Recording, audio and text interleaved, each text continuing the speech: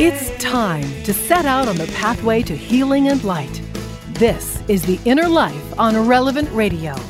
If you have questions or concerns about your faith journey, if you are struggling or searching for something more, if you are in need of some spiritual direction, our Catholic priests are here to help. One heart at a time. Welcome to The Inner Life on Relevant Radio.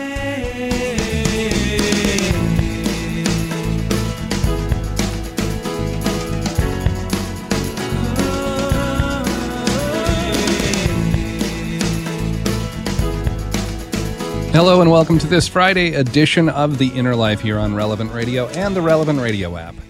I'm Josh Raymond. Glad to have you here with us for this hour of spiritual direction. And have you ever gotten one of those notifications on your phone that it sends through a massive alarm? Something that'll wake you up out of a dead sleep. Well, a couple of days ago, my wife, Baylan, she and I were both standing in our kitchen, and we were talking. I had just arrived home from work a few minutes earlier, and we'd only been chatting for a couple of minutes then about the events of our day, just catching up together. And then both of our phones started blaring this really loud alarm noise. And we both looked at our phones and we saw the notice that there was a tornado warning in our area, about a half hour south of where we live. And so I ended up pulling up the local television stream on my phone to see the latest update on how fast things were moving, if the warning, if the possible tornado was headed up to where our home is located. And thankfully it was staying south of us. It was heading more to the west. And the warning was only for the next half hour, so everything looked safe for us. But I was thinking about that loud alarm that both of our phones gave us as that warning for severe or dangerous weather that might hit us, might impact us. And I actually had my phone turned to silent, but that alarm still came through. It was so important for me to know about the possibility of a tornado that even though my phone was silenced, that alarm couldn't be ignored. I needed to know this information, and I needed to know it now.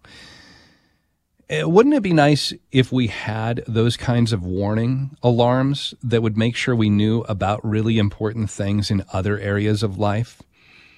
Don't eat that food. It's spoiled. It's going to give you food poisoning. And a loud alarm goes off before you bite into that, hamburger or hot dog or piece of chicken or whatever it might be. Don't buy that car. It's a lemon. An alarm goes off before you sign any paperwork. Even in our faith life, if you encountered something that was so significant, there would be that alarm or some flashing lights or something to draw your attention to it.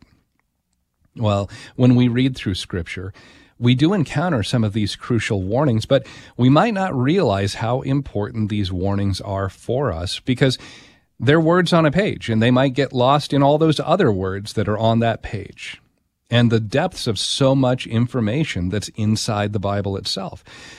But we do need to be aware of some of those different warnings. Yesterday here on The Inner Life, we spent the hour talking about the ascension of Jesus. And with him ascending to heaven, we explored a bit of what the Scriptures tell us about heaven. But there is, of course, another option for the eternal destiny of souls, the possibility of eternal punishment, eternal torment in hell.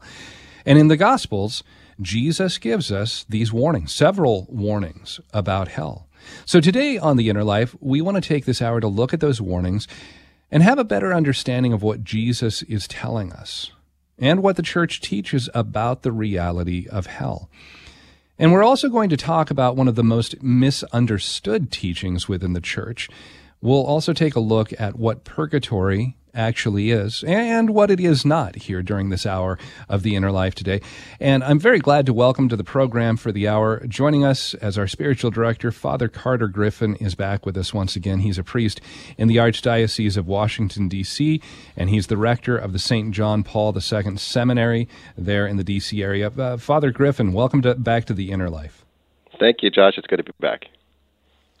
Well, so heaven, hell, and purgatory, three of those possible destinations. And like I said yesterday, talked a little bit about heaven.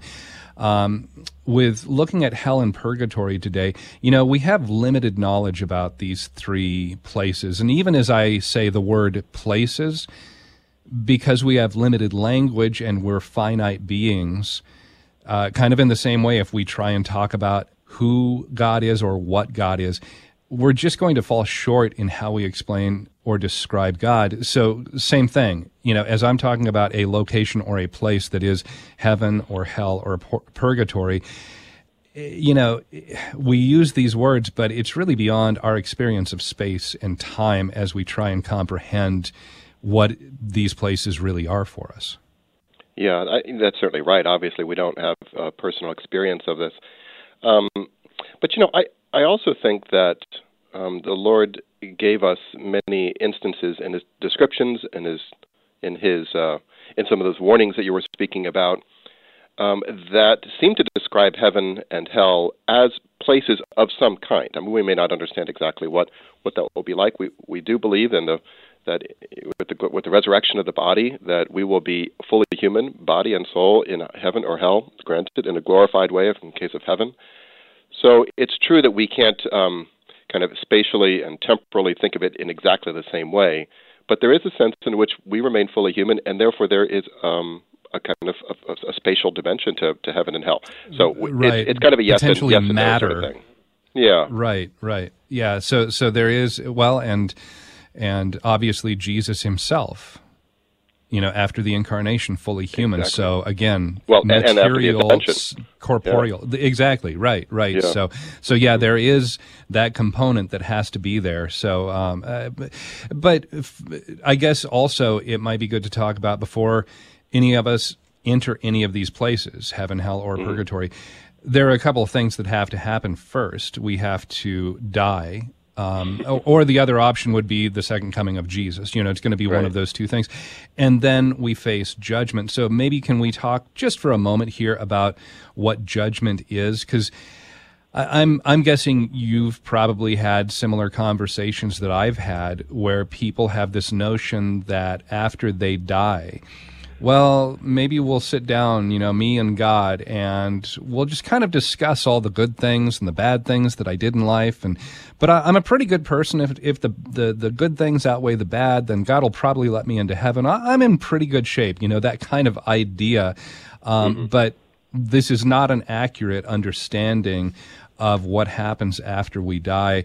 But I don't think that's unique to our time. I think this idea of just being a good person, that gets you into heaven. It's probably been around throughout most of Judeo-Christian belief that, if I'm a pretty good person, I'll probably make it. Yeah, I think it goes up and down over time. Sometimes it's kind of the opposite error, where it just sort of seems like almost no one can go to heaven. So there's these different kind of waves that we go through. We're certainly going through the wave you're speaking about, and many don't really acknowledge kind of the majesty of God, or more importantly, perhaps the gravity of sin, and how that it would, serious sin unrepented of would exclude us from the kingdom of heaven. Jesus is very clear about the fact that there will be an actual judgment, and it's not just a discussion, but it's the sheep and the goats. I mean, he says it over and over again in different ways that there will be a reckoning when we die. Now, that can be misunderstood, as I say, in the other direction too, where God just becomes this kind of severe. This is the hump. This is the hurdle you have to jump over, and if you get past it, okay, then we'll let you into heaven reluctantly. That's not true. But there is a question of judgment related to justice, and we can't ignore that. We can't forget that. At the same time, I think a couple of caveats or a couple of correctives. One of them is that Jesus wants us in heaven. That's why he came. That's why he was incarnate. That's why he died for us. And so it's not as if he's sort of standing back with his arms folded and wondering if we're going to make it or not. He's right by our side. The Holy Spirit is working constantly to sanctify us if we just allow him. And so there's a profound desire. God desires the salvation of all, but he also respects our freedom. So I think that's one question. That's one sort of corrective. The other one is the very word judgment, has a highly legal sort of tenor to it, and it's true, there is a legal quality to it, there's a justice quality, but there's also a judgment in the sense of judging capacity. So, somebody wants to join a sports team. It's not fair to you if we let you into the sports team and you can't play the game, and so there's a judgment. Are you able to do this. And in heaven, part of after death, the judgment, part of it is in some ways the most important part is this a soul who is capable of heaven? Because I think it was Newman who said that heaven would be hell to an irreligious man. That somehow that anything impure entering into heaven would be annihilated, and it would be absolute torture. So there's this question of, have we lived in such a way that we've allowed the Holy Spirit to sanctify us, so that we, maybe after a period of purification, which we're going to talk about, I know, that we're able to live that kind of a life. And if not, if we've excluded ourselves from that and removed ourselves from God's plan for us, then hell is something that we've chosen ourselves. So the judgment there's a legal quality to it, but there's also kind of this much more personal quality, which does in fact look at our capacity. Well, the other thing that might be good to kind of talk about here too, I think, anybody who has a correct, solid understanding of the Christian message, they'll understand it really, while I am called to bring the gospel, to be an evangelist, to help those in need, to practice the spiritual and corporal works of mercy, different things like this. These are ways that I participate in my salvation, but my salvation is never reliant upon only my good works. It is completely reliant upon the merits, the death, the substitutionary death, and then the resurrection of Jesus himself. So this idea of, well, if I've done enough good things, I'll probably get into heaven. That's a falsehood that you really have to look back and say, no, there's nothing. It doesn't matter how good of a life you might live. Right. It will always fall short of what is needed to enter heaven. So that judgment idea too also comes back to, well, we're all guilty, and the fact that we have been redeemed, that there is that redemption that takes place, it is all completely reliant upon Christ and only Christ. I like when, I think many have said this, but, Luther made the mistake of saying faith alone, because there was a lack of an understanding or the awareness of the importance of works, and clearly our Lord speaks about works all the time, and what we must do. Right. But where he was not wrong, or what Catholic authors have said, is it's not faith alone, but it is grace alone. Right? I mean, it's only through grace that we are able to become fit members of the kingdom of God, and ready for the life of heaven. So that's something and that's radically unearned, right? There's nothing we can do to kind of create grace in ourselves. That's something that we have to receive, and that's something that is a pure gift from the Lord, especially on the side of the cross, that he won that grace for us. One more question for you here before we move away from the idea of judgment and then look at purgatory, look at hell, look at heaven. Sometimes we'll hear about a particular judgment versus a final judgment. Can you help us understand those two terms, what they mean for us? Yeah, and it's this is where it does get a little bit murky, and we just don't have a lot of knowledge. We know the two things. We know that when we die, there is this particular judgment of our own life, the way that we have corresponded to grace, the way we've lived our life. This is kind of the sheep and the goats. But then there will be, at the end of time, at the consummation of heaven and earth, there will be this kind of final reconciliation of all. And that's the final judgment, in which there will be the resurrection from the dead, and there will be kind of the definitive life in heaven, life in hell, and those on the way to heaven perhaps. But that sense that there's going to be sort of the judgment of the individual, and then the judgment of creation as a whole, in which all of us are a part. And so those are the two decisive moments. How those play out, and especially with some of the texts from Revelation and so forth, is oftentimes a matter of tremendous debate among even Catholic scholars. But that both exist is there's no question about it. Talking today with Father Carter Griffin here on The Inner Life, and discussing what happens after we die and how we can understand the judgment that we face, but also heaven, hell, purgatory. What are these places? What can we know about them? How does that help us to live out our faith here and now? And maybe you have a question about purgatory or about hell, or maybe you have a question about the judgment, what happens after we die. You're welcome to call in at 888-914-9149, 888-914-9149, or you can email us, innerlife@relevantradio.com. Father, what do we know about hell, about eternal punishment? Jesus has all kinds of different points in the Gospels where he speaks about, you mentioned the sheep and the goats, that the goats that are separated on the left hand, the ones who didn't help those in need, they are cast into eternal torment, which Jesus says has been prepared for the devil and all of his angels. So we have moments like this where he talks about it. Jesus references hell also by talking about a place called Gehenna, and maybe you can help us understand that. And then he has all kinds of different warnings that he gives throughout the scriptures of this could be the road to damnation for you. So what do we know about hell from what Jesus has said and maybe from other places in Scripture? Sure.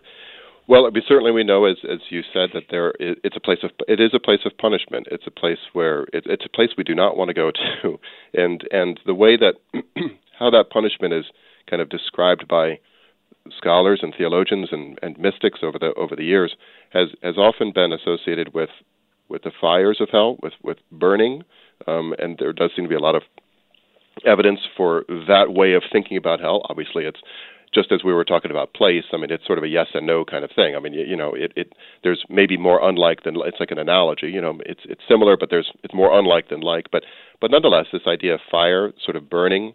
But Cardinal Ratzinger somewhere mentions as well that our Lord speaks about the grinding of teeth, being cast out into the outer darkness, and that suggests cold. So I think that's it. There's no reason why kind of to draw from each of these kind of intense cold or intense heat. But the point is that what these are all trying to describe is a place of radical isolation, isolation from each other, and isolation above all from God. Right? That when the soul, which is made to be in union with God, that's why we were created, when the soul has elected to not be in union with God, that there is a kind of pain that we can't even really conceive of. And it's a choice that we make, and the fact that it is definitive and eternal is a sign of God's respect for our freedom, and the fact that he has made us to these wondrous kind of majestic beings who are able to make this definitive decision about ourselves, with the grace of God, or refusing that grace. So we know that it's a place of punishment. We know that it's a place we certainly don't want to go to. We also know that it's a place that we can avoid, and that Jesus has given us the roadmap, the way, the truth, and the life to be forever with him as we were intended to be, which is in union with God in heaven. So we know that. I think we also, can say that we know that, there might be this desire sometimes to think that that hell, in the end, will somehow, that God will sort of relent, and in his mercy he'll say, like, okay, fine, that's enough punishment. Now you can go ahead and come into heaven.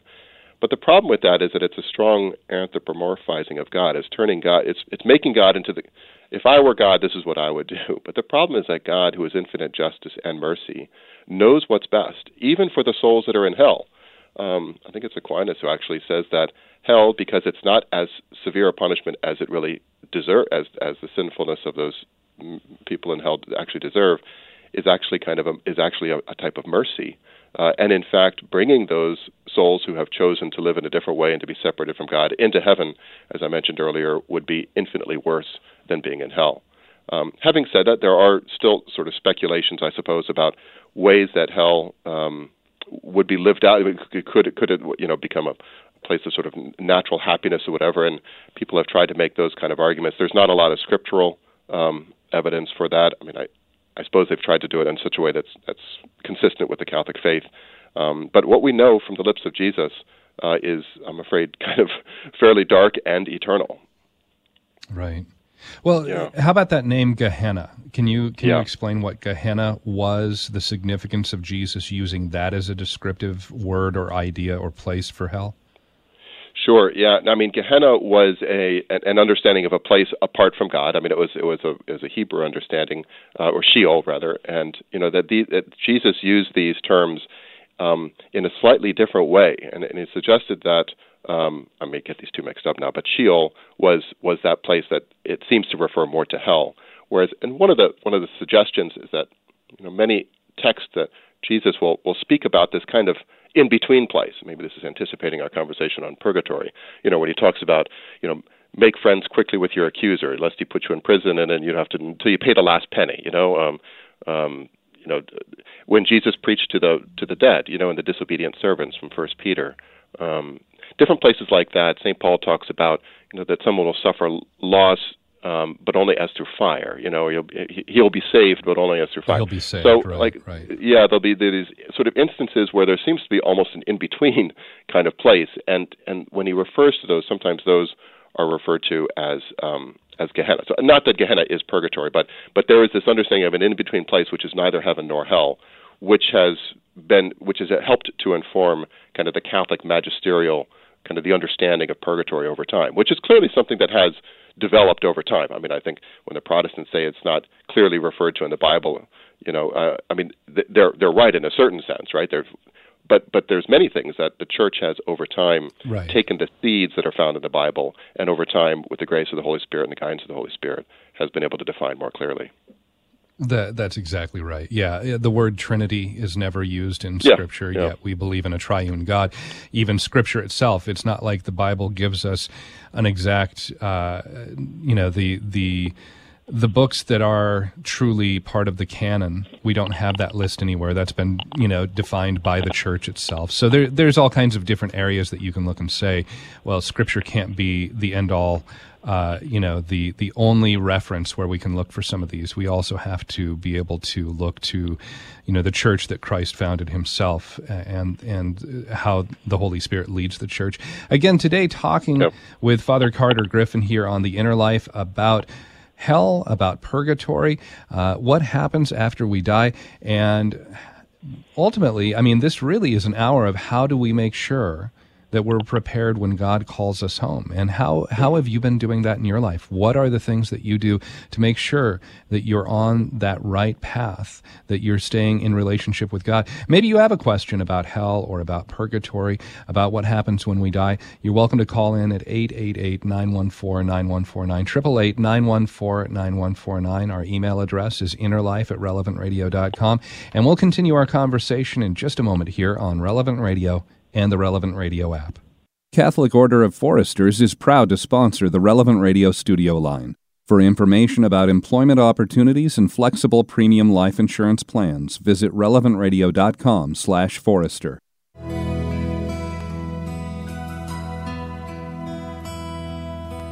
Purify my heart, let me be as gold and precious silver.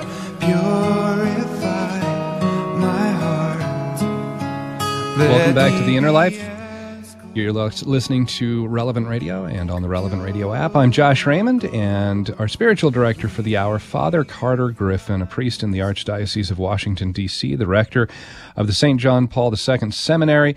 Also, he has a book that goes into even more detail on some of the different things we're talking about here. Today, we're talking about heaven and hell and purgatory, what the Church teaches about those, what we can learn from Scripture. But if you'd like to read a little bit more, you can get Father Griffin's book. It's called Cross-Examined: Catholic Responses to the World's Questions. And we're also taking your phone calls today here as we talk about purgatory, as we try and understand what hell is, what it is not, of course, as well.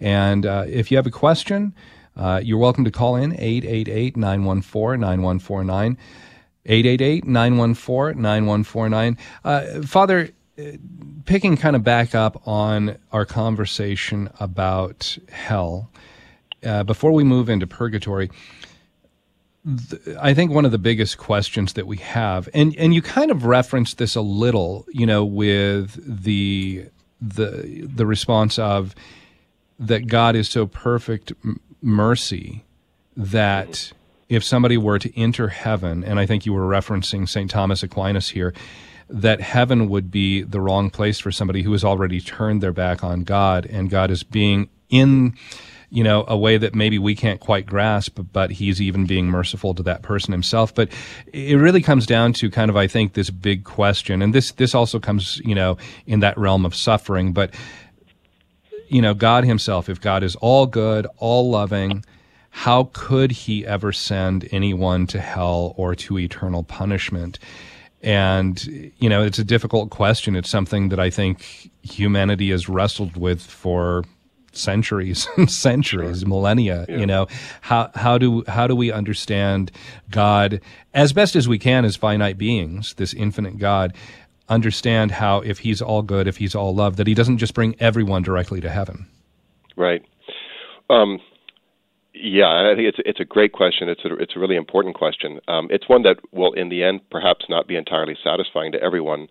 But I think we have to put this whole question in the key of love. I think that love is something that requires a personal choice, and denying the possibility of rejecting love is also kind of denying the possibility of choosing love, right? And so we have this true and kind of awesome and awful freedom that we have been given and entrusted with, and we have a choice to make in our lives. We have many choices to make in our lives, but there's kind of that fundamental choice of, are we moving, which direction do we want to continue to move in our lives? Salvation is never going to be forced upon us. It's a free invitation to accept or reject God. So that's one point to make. And, by the way, I also wanted to just correct myself. I had those two words mixed up, Sheol and Gehenna. So the abode of the dead is usually called Sheol, and Gehenna, which is always the hell of the damned. And that Gehenna that Jesus talks about, we're trying to, obviously we want to live our lives in such a way to avoid, is an essential part of our faith, in this sense that, Jesus came in order to save us. And if there's nothing to save us from, then we don't need a Savior. And so it's true, when we look at hell, it can be a little bit hard. It is hard. And to say, well, how could God, a merciful God, allow this to take place? I would sort of reverse it and say, that what's amazing is not that the damned cannot repent and that they cannot change. What's amazing is that we can. And to sort of turn it on its head and say, like, this is an option, this is a freedom that we've been given to exercise and exercise well. And the fact that God takes that seriously, and that and after death, there's this kind of full integration of ourselves, right? That we have this opportunity here on earth and in this life, this great factory of holiness that is the cosmos, to work out our salvation in fear and trembling, to work it out with the power of grace, knowing that God wants us to use our freedom well and will give us every means to do that, every opportunity to repent and convert. But at the end of the day, he's not going to force anything. And because we die and there's a kind of a completion to ourselves, that is, as we understand it, why heaven and hell are both eternal. Because he would be fundamentally changing our natures, which he's not going to do. That's part of the dignity and the majesty of man, of humankind. And so it is compatible with God's justice and his mercy that heaven and hell are both eternal, and that those two, justice and mercy in God, are always perfectly united. And there has to be a level of trust, we his creatures, and sort of say that God knows what he's doing, and that this is in fact the most merciful and the most beautiful thing that he could have done.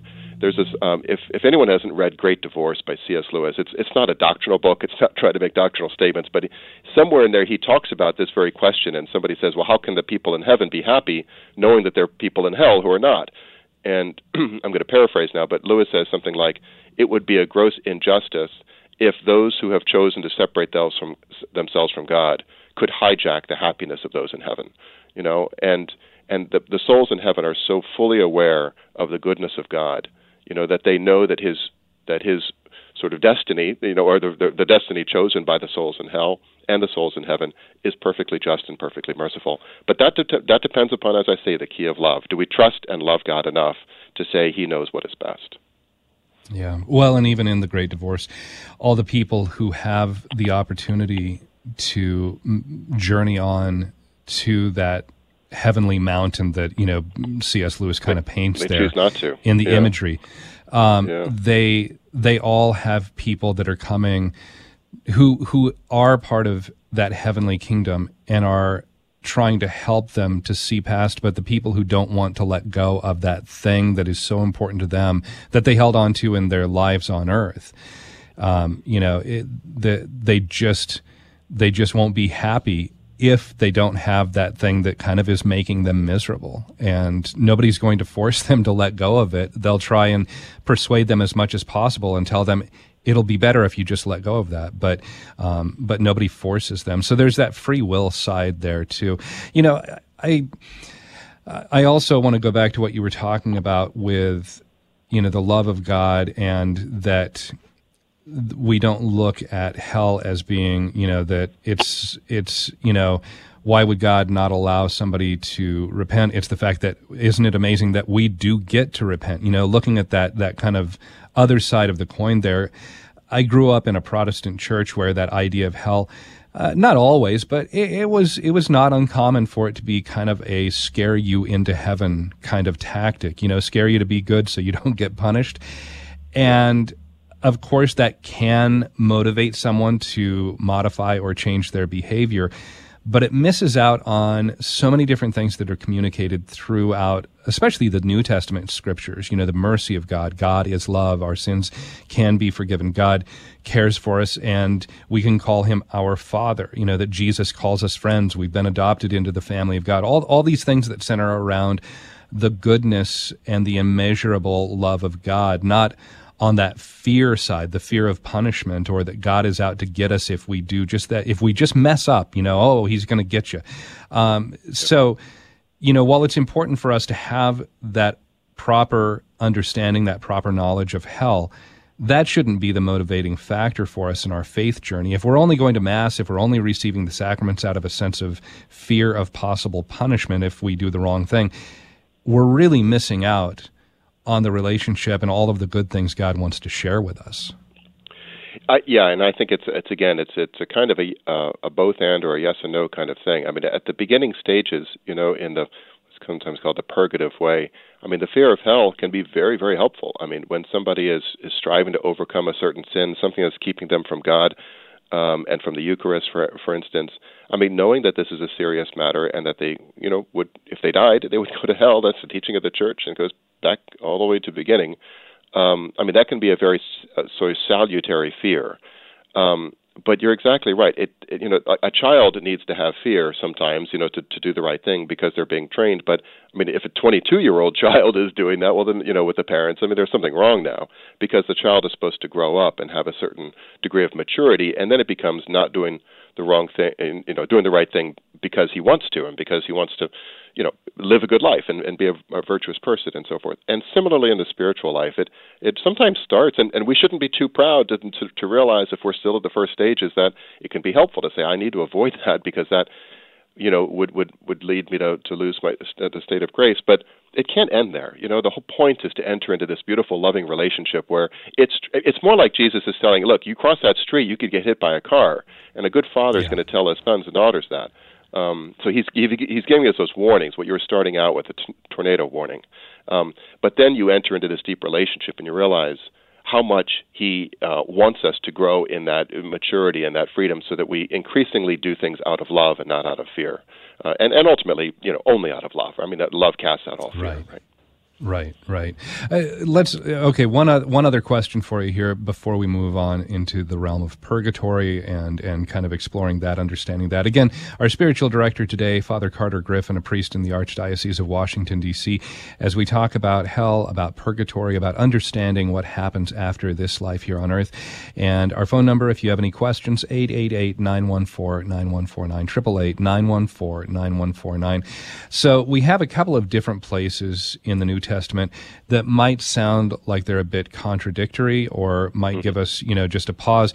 One is Peter. St. Peter writes in his second letter in the New Testament that God is patient with us. He doesn't wish that any should perish, but all should come to repentance. Gives this nice sound of God wants everyone to eventually be in heaven if it's possible. We can't ignore that God has given every human free will to make their choices, but wants everybody to come to salvation. On the other side of this, we hear words from Jesus himself, and this is in the 7th chapter of Matthew's Gospel, where Jesus says, "Enter through the narrow gate, for the gate is wide and the road broad that leads to destruction, and those who enter through it are many. How narrow the gate and constricted the road that leads to life, and those who find it are few." That ends up sounding a bit worrisome. Only a few will find the road to life. So how do we understand what Jesus is saying along with what Peter writes in his letter? How few, how many, is this something where, again, I should be concerned? Am I really on the road to salvation, on the road to life? Well, I think one thing to say, first of all, is just that the church has always been extremely modest in trying to identify numbers anywhere, when it comes to eschatological or, supernatural realities like this. And when Jesus says few will find it, it could well be that he's speaking precisely about kind of that call to perfection. You must become perfect as my Heavenly Father is perfect, which is enjoyed by the souls in heaven. And that is often something that is not complete in this life, and that's precisely as sort of a good segue to when we talk about purgatory. That in fact that many have chosen the broad way, have not rejected God, have not turned away from God, or in a state of grace, but have a lot of kind of correct, a lot of healing still needed in their soul. And that's why many perhaps choose that way. And so it could be that our Lord is speaking about the fact that many souls do need purgatory before they're ready for heaven, but a few have, in fact, some of the great saints who die and immediately go to heaven are, in fact, have chosen that narrow way. But I think even more important than that is, our Lord is speaking about a way of thinking about our life, that sometimes we can just give into sloth in so many different ways and just kind of take the easy way out. And the fact is that the Christianity, living a Christian life, while it's not because it's difficult, we don't choose something that's difficult just because it's hard, but that living a serious Christian life is going to take conversion, it's going to take repentance, and we're going to, it may not be in huge big things, maybe it's small things in our relationships or whatever, but always advancing, and always I think it's maybe St. Teresa of Avila, I think, is used as an example of like going up like a mountain with pebbles, that the ground is pebbles. If you want to go up the mountain, you have to keep walking. You have to keep moving, because otherwise you just start sliding down. And so that challenge is very real in that. At the same time, God is on our side. He does want us in heaven with him. That's why we're made, and that's why heaven exists. And so when St. Peter speaks about his patience, sometimes, I imagine most of us could look back and say, like, thank heavens God gave me more time, because I needed time to repent and I needed time to change and to become more the person that he wants me to be, or that I am able to be, that he made me to be, so I could live with him in heaven. And so it's seeing that patience of God too, and his desire for our salvation, as St. Peter speaks about there and St. Paul speaks about to Timothy, are important reminders for us as well, especially if we do have a little bit of sense of fear that, is God kind of this judge up there with, again, with the folded arms, kind of, looking down his nose at us and sort of thinking, I wonder if he'll make it or not. It's not. He's our best cheerleader and our help. Yeah. Again, talking with Father Carter Griffin here on The Inner Life today. 888-914-9149 is the phone number to call in and join us here in the studio. 888-914-9149. Need to go to a break in just a minute, but let's go to the phones first. We've got Salvador, who's calling in from California. Salvador, thanks for joining us here on The Inner Life. You're on the air with Father Carter Griffin. Thank you so much for taking my call. Thank you guys for all you do. You've changed so many lives, including mine, and continue to do the great job that God put you guys to do. And I'm also a donor for Relevant Radio, and so blessed to have found you guys. Well, thank you so much. That means so much, Salvador. Yeah, my question is, if one goes to heaven and his spouse, father, son, or daughter goes to hell, would that person be suffering in heaven because his family member is in hell? Would that suffering be forever in heaven, even if you're in heaven? Salvador, it's a fantastic question, and it's a hard one, because I think we're trying to put ourselves in the position of someone who is enjoying the beatific vision, who is with God, and knows so perfectly, utterly, clearly the goodness of God, the wisdom and the majesty and the mercy of God, and we'll know it so through and through. Like for us, we're learning it kind of in our minds, and maybe it filters into our hearts a little bit, but the saints are completely immersed and awash in the mercy and the glory of God. And so it's true that we can't see how somebody in heaven whose loved ones are not in heaven with them or in hell, how that person can still be happy. But it is, in fact, of our faith that that a soul in union with God is perfectly happy, and so that doesn't mean that they sort of forget or that they lose it, but they know that this is the way it should be, that this is right. That the soul is, in fact, even the soul that has separated itself from God is being respected by God even in that moment, and even loved by God in that moment in the way that soul is capable of being loved. But how that looks and how that feels is simply something beyond beyond our capacity. As I said from the C.S. Lewis thing, it would be a great injustice to the souls in heaven if the souls in hell could hijack their happiness, and rob their happiness. And how that plays out and how that's lived out in the hearts and minds of the saints in heaven there's a mysterious dimension there. But we can certainly understand that it would be possible, and it's sort of an act of faith there, I suppose. Salvador, thanks for the call. And again, our phone number here, 888-914-9149. As we talk with Father Carter Griffin here on The Inner Life today about the reality of hell, about purgatory, about what happens after this life, and you're welcome to call in and join the conversation, 888-914-9149. We'll be right back with more with Father Carter Griffin and more of your phone calls right after this on Relevant Radio and the Relevant Radio app. Today we'd like to thank Elizabeth, who's listening in Washington, for donating her Volvo. You can join thousands of other listeners in donating your old vehicle by visiting relevantradio.com/car.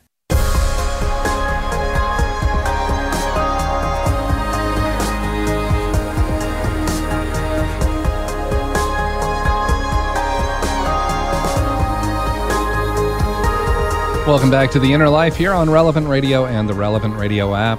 I'm Josh Raymond. Glad to have you with us here during this hour as we talk about hell and understanding purgatory, what happens after this life. And maybe you have a question about the topic. You're welcome to call in 888-914-9149.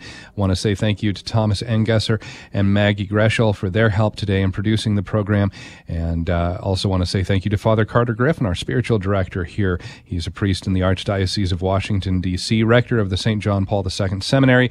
Also mentioned earlier, but again, he has a book that goes into even more detail on some of the common questions that are posed not only in regards to purgatory or hell or heaven, but so many other different common questions that we encounter in the world. The book is called Cross-Examined, Catholic Responses to the World's Questions, and you can pick that up to read more from Father Griffin himself. Again, our studio line, 888-914-9149. Father, let's talk about purgatory for a moment here, too. One of the most misunderstood teachings, I think, within the Catholic Church, and I've had conversations with both Catholics and non-Catholics where both of them get it wrong. Some people think, well, this is a second chance after you die. Some people think, right, well, it's some sort of waiting place after you die, but you could still go to heaven, you could still go to hell. Can you kind of help clear up some of these misconceptions for us and help us understand what really is the Church's teaching on purgatory? Sure. Yeah. The place of purgatory is where a soul goes when it is in a state of grace, when the person dies, and yet is not fully perfected. There is what's called temporal punishment that is associated with sin. There's eternal punishment for those who have separated themselves from God. But all sin has a kind of wound that is left in the soul. There are different ways of sort of describing that, analogies and so forth. But the point is that sin has an effect on us, that it hurts us, which is why God hates sin, because it hurts His children. And so sin has an effect on us, and that still needs to be purified and worked through so that we are attached only to God. And most of us, perhaps, I just use I suspect most of us will not be in that position at the moment of our death. And so it's this great, merciful, sovereign act on the part of our Lord to make us fit even after we die to enter heaven. It's not a place where someone goes and is able to repent or convert, and turn back to the Lord as a second chance or something like that. And neither is it a kind of just a waiting place to see where you're waiting on judgment or something like that. The particular judgment, as we said at the beginning of the show, is already taken place. And so the souls that are in purgatory are on their way to heaven. It's a place of profound, almost pure hope, right? Because they know that they are moving towards heaven. And the destiny of every soul in purgatory will be eternal life. But some souls will need obviously more purification than others. So anyway, to correct those two, at least initial misconceptions. Right. Well, another thing, I mentioned this at the beginning of the hour too, when we talk about heaven, when we talk about hell, when we talk about purgatory, we're talking about, them in language that we understand, but, purgatory as a place, it might not even be a physical place. I don't think the church ever defines it as that. It could even just be a process that we go through. I know, in the past there have been questions raised about, well, if you pray this many, prayers, you might get this many days or years off in purgatory. But even that concept of time that we have here, it's not necessarily something that translates into what purgatory might be. So there's a lot more that we probably don't know about it than what we do know about it. Yeah, particularly because, when we die, our soul is separate from our bodies. And in fact, it's kind of an interesting argument that Thomas Aquinas makes about sort of almost a quasi-rational argument for the resurrection of the body, is that, we're not, in fact, fully human. There's an imperfect quality to the soul separated from the body, because the human being is a body and a soul, and so there is this yearning to be reunited to the body, which God fulfills in the resurrection of the dead. But purgatory is this, and so heaven and hell, I think it's more reasonable to speak about them as places, in some glorified way, whereas purgatory is the soul sort of detached from the body, and so the purgation, in a sense, can happen in a spiritual sense without necessarily thinking of it as a place. The question of time is interesting. You used to have like 300 days off whatever, and with doing this penance or something like that for a soul in purgatory. But the understanding of the Church, Pius XII goes into this, and it wasn't really like days in purgatory necessarily. It was days of penance on earth to relieve the souls in purgatory, as if that soul had done 300 days of such and such a penance or something like that. But in any event, even if the Church had been at one time in some of the documents more kind of literalistic, I suppose, about time and place in these in the afterlife, I think she sort of moderated some of that language sense. I mean, these were never kind of aspects of central to the faith or anything like that. It was just more like the wording could have been a little confusing sometimes. Well, out of the three different places, heaven, hell, and purgatory, it would seem to me, and maybe I'm wrong on this, but once the last human leaves purgatory and enters heaven, purgatory would no longer be needed, at least not for humans. So it would seem to be, heaven and hell are eternal. Maybe purgatory is not an eternal place or state or process or whatever it might be. Yeah, I think that's right. I don't know if that's ever been defined necessarily by the Church. Maybe it has been, but certainly heaven and hell are those that Scripture, indicates are eternal. Father, let's go back to the phones. We've got April, who is listening to us in South Florida. April, welcome to The Inner Life. You're on the air with Father Carter Griffin. Hello. Thank you so much for taking my call. I really appreciate it. How you doing, April? Yeah, go right ahead. Thank you. So my question is how to offer support or spiritual support for someone who has survived a near-death experience. Just from a personal standpoint, my father, he survived a ruptured aortic aneurysm, and all the odds were against him, and he survived, and he's thankfully doing fantastic. His recovery's actually really been quite miraculous, thank God. But spiritually, I kind of want to figure out how to help him a little bit more so that he can heal from this incredible trauma that he's been through. Yeah. Well, it's interesting because, I think it can sometimes go in either direction. I mean, sometimes the trauma can be one that makes someone really kind of more fearful, frankly, about dying and about heaven, hell, and purgatory, as we've been talking about. And in that case, I think certainly, helping someone draw closer to Christ and the mercy of Christ. Reading the Scriptures, for example, the story of the prodigal son. Praying the Divine Mercy Chaplet, things like this that can just remind us of the goodness and the power of our Savior. Reading the stories of his exorcisms. Jesus didn't exorcise just to kind of relieve that individual soul, but to show us that he has complete command. And he is stronger than anything else out there, right? And when we're united to him, we're on the winning team, and he's going to make sure that we have all the grace that we need in order to be saved, in order to live forever. That's his most earnest desire. And so helping someone who maybe has had a fearful experience come to a deeper appreciation for the goodness and the kindness, the generosity, the mercy of Christ, our Lord, would be, I think, the essential thing, On the other hand, many people, and it may be true in the long run, maybe this is kind of a more of a near-term shock, but in the long run, oftentimes people have those experiences and, find a lot of peace in knowing that kind of reconciling themselves to their mortality and sort of realizing that that they've been given this window of time, as we were saying earlier from Peter, that patience of God to give us a chance to maybe reform our lives in some ways and to maybe reconcile to people that we need to be reconciled to maybe break some bad habits, and so it can be this wonderful sense of joy and gratitude that we have some more time to prepare ourselves for in this life to prepare ourselves for the next. So I think it somewhat depends also on kind of accompanying him and staying with him as he's kind of, recovering from that trauma. April, thanks so much for calling in. Apologies to those of you who called in and we just didn't have time to get you on the program. Thank you, Father Carter Griffin, for being with us here today. And before we wrap up, we've got about 20 seconds. Could I ask you to offer a blessing for our listeners? Sure, I'd be happy to. I can't believe the hour's already done.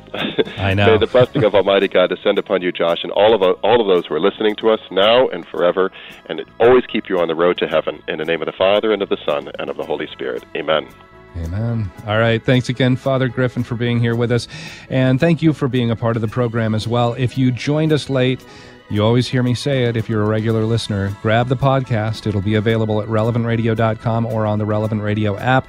And stay tuned. We've got Mass coming up next, The Faith Explained, right after that. I hope you have a wonderful weekend and enjoy the long Memorial Day weekend.